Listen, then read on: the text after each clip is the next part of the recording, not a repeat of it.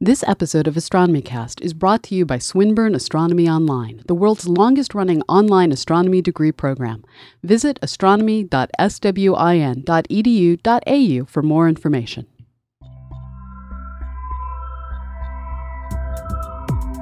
AstronomyCast, episode 244 from Monday, December 19th, 2011, Io. Welcome to AstronomyCast, our weekly backspace journey through the cosmos, where we help you understand not only what we know, but how we know what we know. My name is Fraser Cain. I'm the publisher of Universe Today, and with me is Dr. Pamela Gay, a professor at Southern Illinois University, Everettsville. Hey, Pamela, how you doing?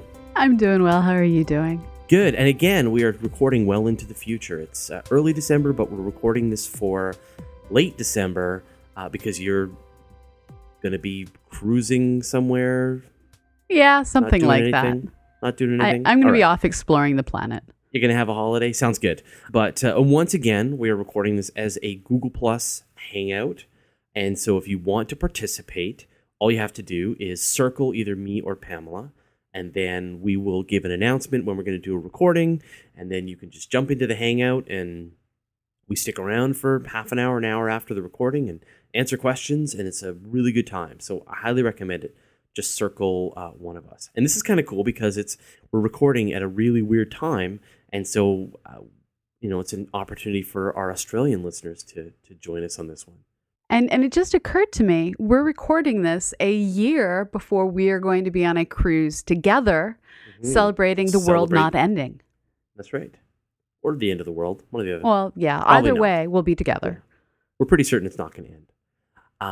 And so you can go and find out about that at astrosphere.org/end of the world. Just go to astrosphere.org. It's the lead story right now. And there'll be a link to that. And so once again, December 2012, we're going to be doing a cruise with a bunch of other people, David Brin, astronauts, astronomers. It's going to be a really good time. So you can check that out on our Astrosphere website. Didn't really sell it so well, but we got a whole year to nag you about this. Actually, I think it's going to fill up, and we haven't really publicized it outside of just the AstronomyCast show. So I'll probably start talking about it more on Universe Today. And then it will sell out. So highly recommend you join us. Okay, let's get on with it. This episode of AstronomyCast is brought to you by Eighth Light Inc. Eighth Light is an agile software development company. They craft beautiful applications that are durable and reliable. Eighth Light provides disciplined software leadership on demand and shares its expertise to make your project better. For more information, visit them online at www.eighthlight.com. Just remember, that's www.thedigit8thlight.com. Drop them a note. Eighth Light. Software is their craft. So if you want to see one of the strangest places in the solar system, look no further than Io, Jupiter's inner Galilean moon. The immense tidal forces from Jupiter keep the moon hotter than hot, with huge volcanoes blasting lava hundreds of kilometers into space. And Pamela, before we get into this, I have to let you know my daughter proposed tonight's topic. Yes, she is the one who text messaged me to find out if we could do this. That's right. She texted, can I text message Pamela? I'm like, yeah, okay. And then she goes, I think you guys should do a show on Io. And I was really confused because I thought she'd written LOL and lost the second L because it was an iPhone. No. She's legit. Knows her science. She knows Io. She can spell it.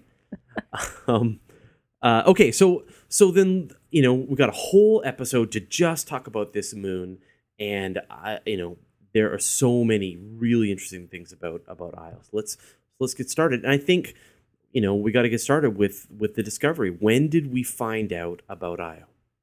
Well, finding out about it, there's always this lag between discovery and publication.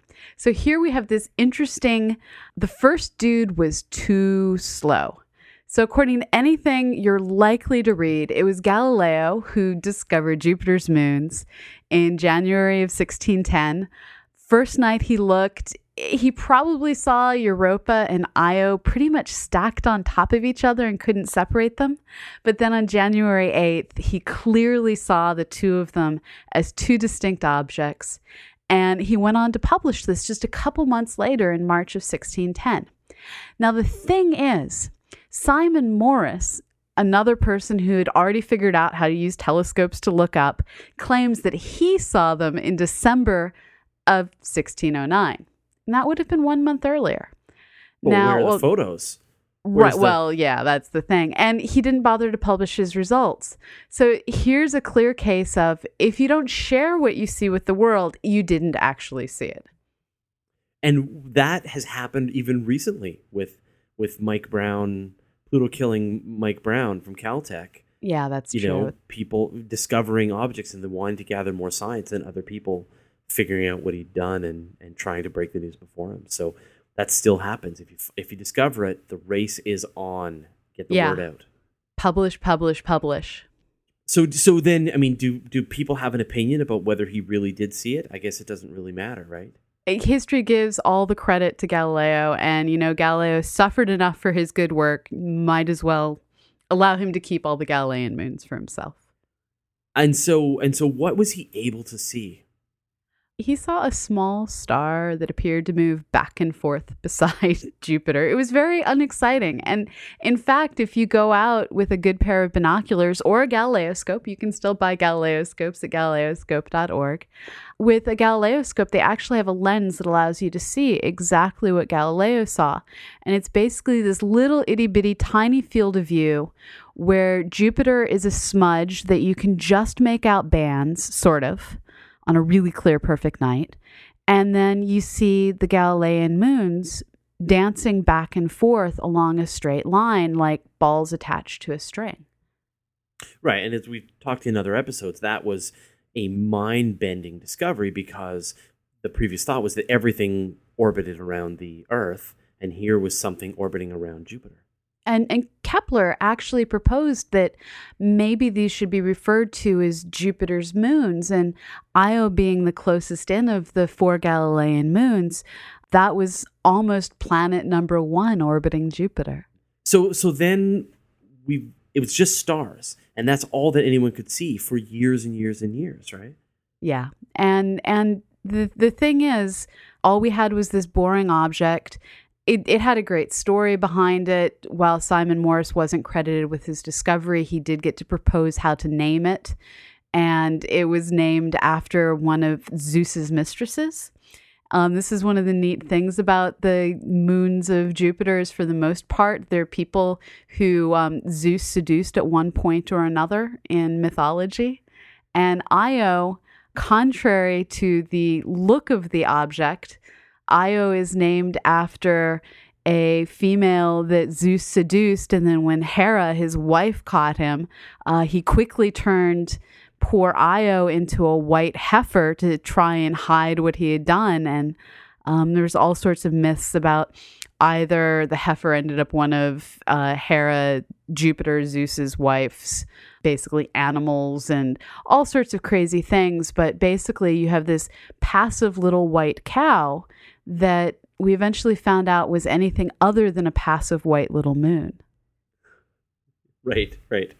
But then even with better telescopes over the centuries, we didn't get much better of a view. No, in modern times, or at least within the past 150 years or so, we were able to make out as we looked at it that, well, it appeared to have slight changes in color across the two hemispheres. And by watching it over time, seeing how the colors varied over time, people were able to figure out that it's not pear-shaped, because that's the thing. When the north and south hemispheres don't give off the same amount of light, it could either be because, well, the one hemisphere is smaller than the other, like a pear, or it can be, as the case actually is with Io, that you simply have dark splotches. And by watching it as it rotated, they were able to figure out that this is a little tiny splotchy something going around and around Jupiter. But they didn't know why. They didn't know why. That actually took until the 1970s.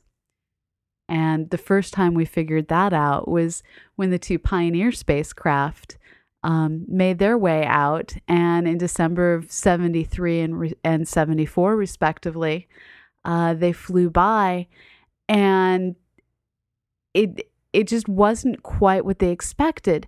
They found high radiation. They found all sorts of weird materials. It was a silicate world rather than an icy body. All the other moons that we were looking at that point, they were just big old blocks of ice or big old ice balls, literally. But here they had a silica planet, and or a silica moon, as the case would be. But the thing was, the Pioneers didn't actually catch any of the volcanoes going off. For that, we'd still have to wait another 5 years.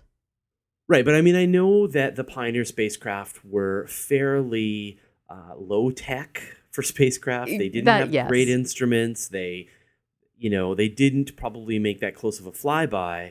So we just got a glimpse of what was going on. But I know that it was future spacecraft that really pulled things together. Right. So the next missions where things started to get interesting is actually a pair of missions that I'm just able to remember. Back in 1979, in March, Voyager 1 flew past Jupiter, and my parents made me take naps so I could stay up to watch the data coming back from the mission. And what was amazing is when Voyager started sending back images, the scientists saw this planet that was covered in these weird pits and discolorations and these mountains and clear volcanoes. And as they went through the data, they were able to catch this amazing, basically volcanic plume rising up over the edge of this small, otherwise unassuming moon when you're watching it from as far away as Earth. And it turned out this is the most geologically interesting thing that we have in the entire solar system. And were astronomers at all expecting anything like this? No, we had no clue anything like this was out there. It was just one of those things. There was a prediction from the Pioneer stuff. When Pioneer got there was absolutely nothing. So let me step back. From Pioneer, there's absolutely nothing weird anticipated. We gotten hints that there was stuff going on from Pioneers, and there'd been a theory paper published that predicted that maybe tidal heating could cause some sort of a volcanism, but the level at which this was seen, the amount of sulfur and sulfur dioxide getting thrown up, the arcs of material going between Jupiter and Io, none of this was predicted ahead of time. And it was like someone had taken every Dark Ages painting idea of Hades and turned it into a moon orbiting Jupiter. All that sulfur, all of that suddenly became real. I mean, I always imagine you've seen video of the volcanoes on Hawaii or some of the, what do they think? There's, where you've got these fountains of lava that are blasting up into the air, and you've got, globs of lava, plopping out of the volcano and landing as, chunks of rock around. I mean, you've got this world, but it's that times, I don't know, 1,000. You've got these streams of lava blasting out of the moon and creating these fountains of material. So let's imagine, that we were standing above Io. What would we see? Well, so Stan, that doesn't even give you enough perspective. So the thing to think about is the biggest volcanic eruption that most of us are familiar with from the news is the unpronounceable volcano that went off in Iceland in 2010. And that volcano threw material several miles up into the air, but it was still single-digit number of miles into the air. Well, Io is about a third the radius of the planet Earth. Not quite. It's a little bit less than that. And it's able to throw material into space roughly a third of its diameter. So hundreds of kilometers. It's going hundreds of kilometers into space. And we just well, don't it's have even more than that, right? I mean, as you said, it's like it's trailing away from Io itself and being absorbed into Jupiter. Right. It would be like volcanoes on Earth being blasted off and being, making their way to the sun. Or imagine having a volcano going off and the material in the volcano becomes part of the northern lights. Because I mean that's a closer analogy to what's happening. Or more, even better would be imagine if the Earth's moon suddenly had a volcano that joined the northern lights. Because that's essentially what's happening, is when these volcanoes go off, some of the material that gets released into the atmosphere, it gets, or not so much into the atmosphere, but gets released into space, it gets caught up in the magnetic field lines and forms these amazing streams of radioactive material that are kind of dangerous to the spacecraft that go through them. But this is plasma streams writ large, where volcanoes, gravity, and electromechanics are all interacting in violent and amazing ways I don't ever wish to calculate. No, or visit. Or visit, yes. Right. And so, we talked about, like, if you could stand on the surface, what would you see? If you could stand on the surface, you'd simply see a volcanic eruption that streams all the way into space. So if you've seen a rocket launch, you know how you can see the stream of material going all the way up into the sky and stretching out over the horizon. Well, this is a volcanic eruption that does the same sort of thing. And you would be standing on recent lava flows no matter where you were. Pretty much. This is a constantly resurfaced world. There are some craters on it, but very few. So the surface is, we've seen areas basically the size of Arizona get resurfaced just in the years that we've been watching this planet with spacecraft. Wow. I keep calling it a planet. It acts like a planet. It's not. It's a moon. Yeah. So this moon. And now when we see the pictures, we've seen the pictures in Voyager, and we've seen the updated pictures taken by New Horizons and Cassini. It's got this strange, like, it looks like a bruised orange. Like, it's got these yellows and oranges and browns and all these crazy colors. So what's going on there? Well, the yellow is simply sulfur. So really, this is every imagining of Hades turned into a moon. So you do see, when you look at the images, some ices. You do see variations in the sulfur where you get irons and you get different silicas mixed in. But that overwhelming yellow covering the whole moon, that's just sulfur and sulfur dioxide. Is it like snow or no, it's think of it as that they talked about with the unpronounceable volcano that went off in Iceland, all of the silica ash that would destroy airplanes if airplanes flew through the ash.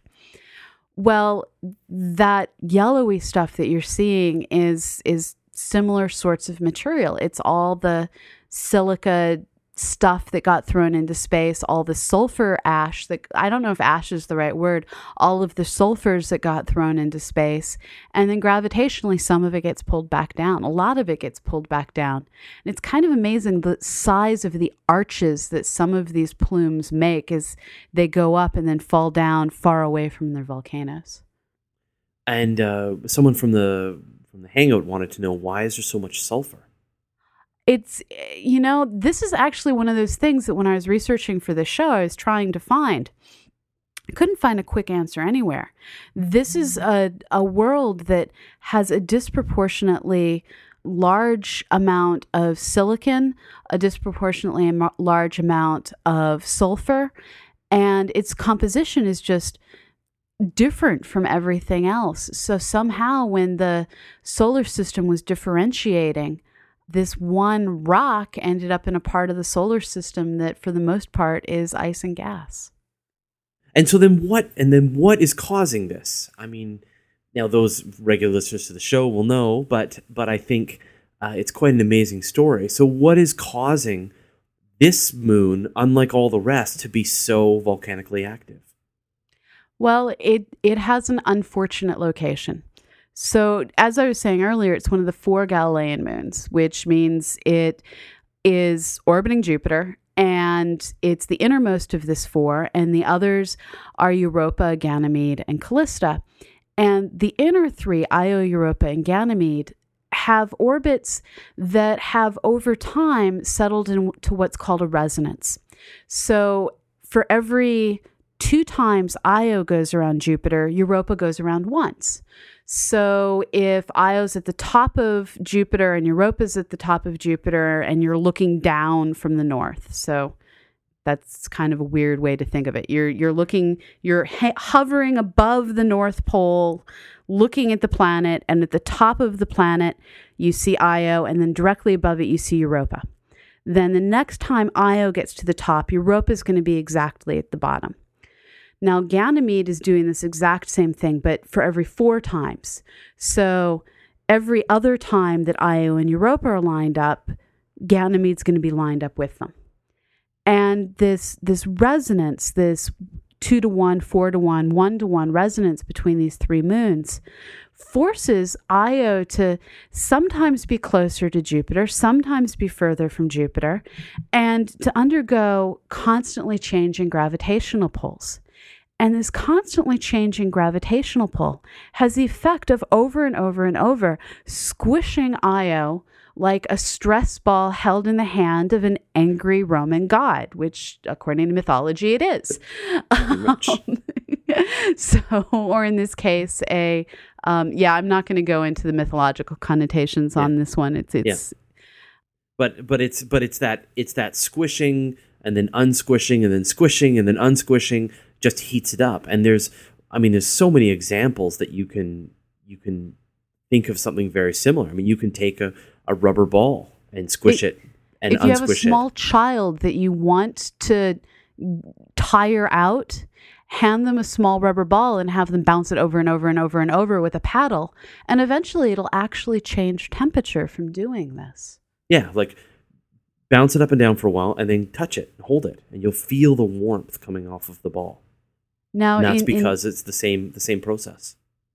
In this case, this constant squishy that it undergoes is able to build it up to a temperature of 1200 degrees. And it's estimated that anywhere from 20% or more of its mantle is melted, and that there's vast subsurface, basically oceans of lava.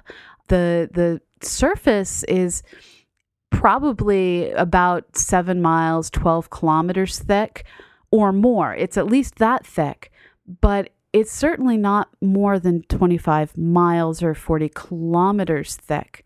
So this is a world with a very, very thin surface over a rather hot interior of magma. And all of that's just under pressure, waiting to break through and fly hundreds of kilometers into the atmosphere. Right. And so it's that tidal forces that's, I guess it's the mixture, right? The tidal forces are generating huge pockets of liquid that's increasing the pressure. And then at some points it has to find a way out, and you get these cracks in the surface, and then you get these geysers. And then at the same time, it's a smaller object than Earth, and so it's got less gravity, and so things can just fly further when they blast out. And what's kind of awesome is not only are there the volcanoes, but there's also regularly formed mountains from all of the forces that the crust is undergoing from having all of this squishing, all of these tidal forces, all of the pressure from the magma. And some of the mountains that are forming are actually bigger than Earth's Mount Everest. So here again, you have something a little less than a third the diameter of Earth, mountains bigger than Earth, volcanoes spewing material up to what on Earth would be the orbital height of the space shuttle. I mean, just imagine if one of the volcanoes in Iceland or Indonesia or Hawaii went off and hit the space station.